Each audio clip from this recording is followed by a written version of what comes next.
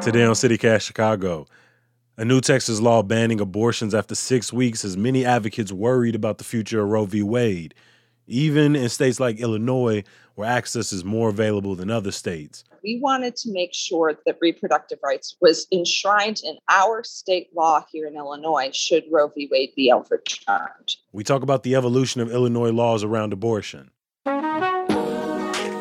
It's Tuesday, September 14th. I'm Jacoby Cochran, and this is CityCast Chicago.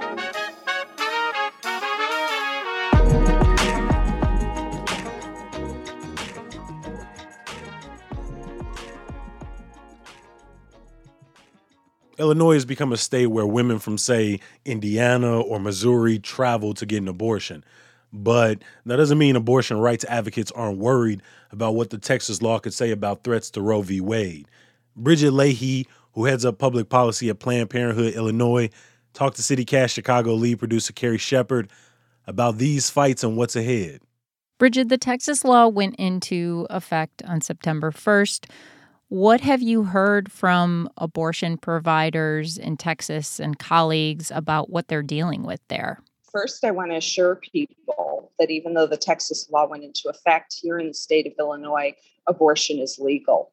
I was on a call the Friday after the law went into effect, and we had folks from Planned Parenthood in Texas tell us that they had done nothing for the last 48 hours but counsel patients and try to help them get appointments and travel to other states.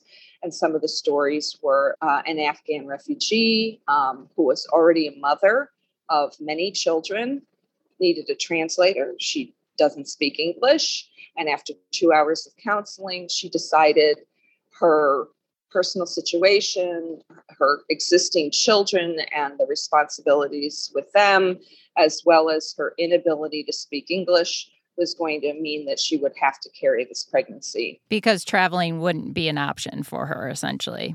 Yes, it just was not an option. So there are patients leaving the state of Texas. In fact, just 2 days after the law went into effect, Planned Parenthood of Illinois saw our first patients from Texas, and we expect to continue to see patients from Texas. This is not just going to be limited to Texas. It's going to start happening in other states. We've been hearing more about these so-called trigger laws. Tell us about what these are and when these were first enacted. They say if Roe v. Wade were overturned, then this law will go into effect. And what the law is may vary state to state. In Illinois, we used to have a law that said if Roe v. Wade is ever overturned, then we go back to the old law prior to Roe v. Wade, which was a ban on abortion. Complete ban, completely illegal. Yes, some states have passed new laws.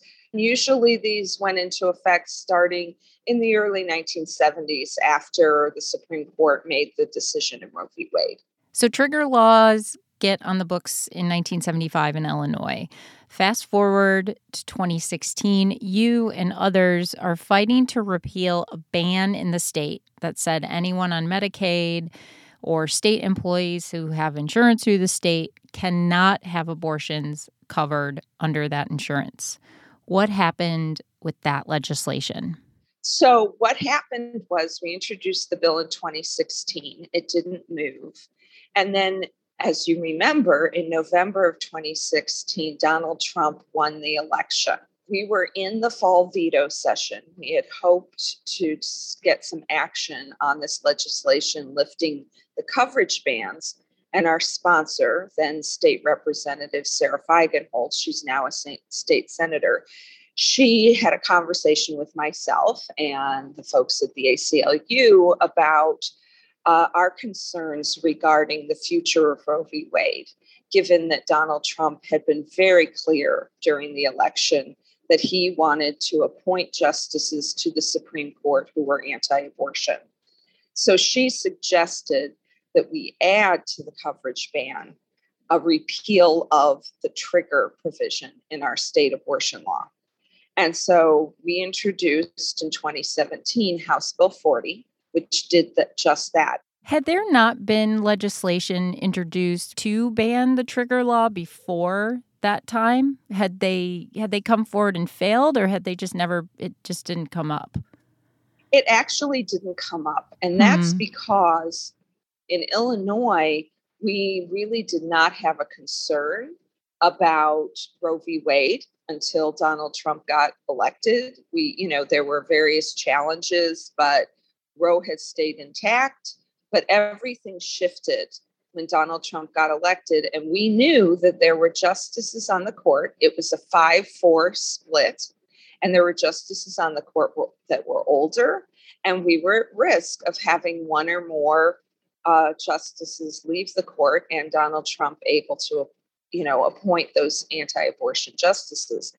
Right. So don't fight for legislation if it's not a pressing concern. You all had other legislation you needed to focus on, basically. Right. But then in 2018, as you sort of alluded to here, there's a big shift on the court. Justice Kennedy, often considered a swing vote, he announces retirement. What were you working on legislatively at the time, and how did this news shift your plans?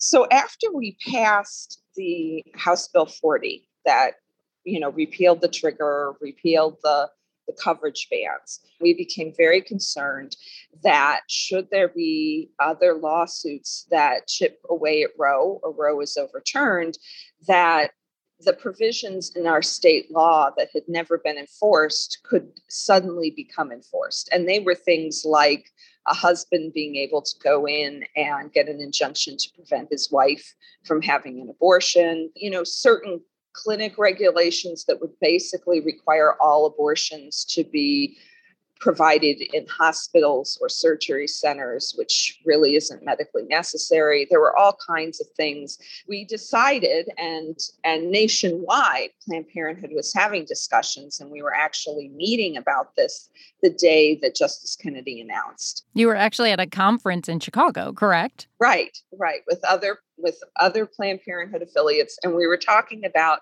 in what states could we pass proactive legislation. And for Illinois, we started looking at, we need to repeal all of this bad stuff in the statutes that have never been enforced. And that led us in 2019 to introduce the Reproductive Health Act. Your decisions about healthcare related to using or refusing to use birth control, getting pregnant, continuing a pregnancy, childbirth, having an abortion, or choosing adoption, all of those decisions are considered fundamental rights under Illinois law.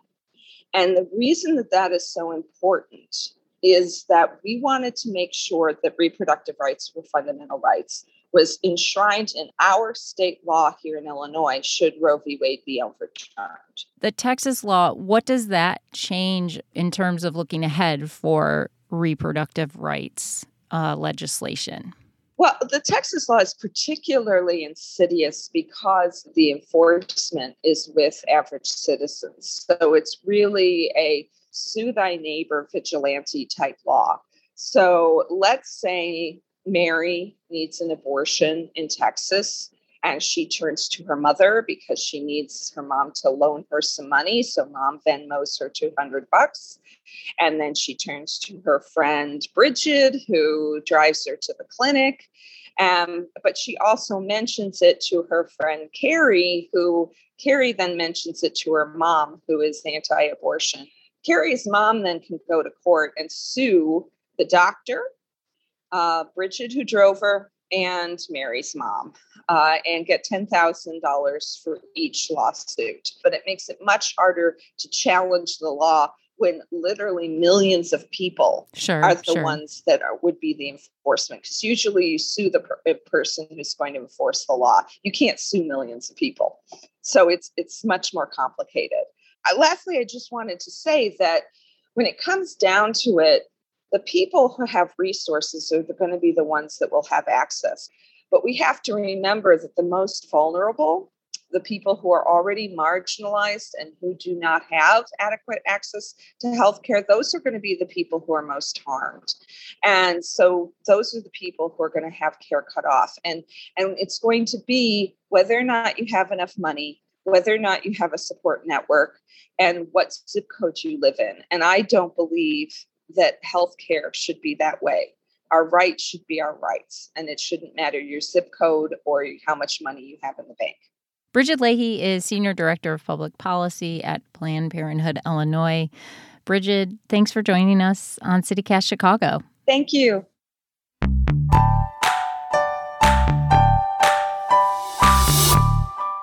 Before I let you go, a little bit of news, y'all. COVID cases and hospitalizations are unfortunately up amongst children. Folks under 20 years old now have the highest rate of new infections in the state. And Chicago Public Schools says about 20% of schools have reported at least one case already. The state Senate has finally approved a new clean energy bill, and it heads to the governor's desk where he's expected to sign it. We covered the details in yesterday's newsletter, so you can read it and sign up at chicago.citycast.fm. And some good news to get you through.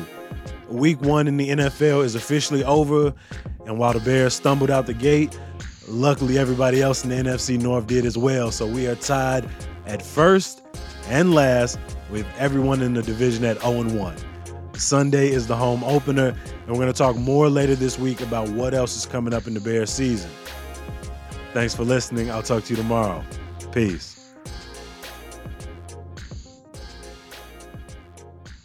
When he goes into the suit shop, Keanu sent me here. And he's like, Keanu. And then he's like, let me get the tag, sir. He was like, get it off of me now. Get it off of me. Yeah, Randall Park is amazing. Anytime he pops up in Marvel, loved it.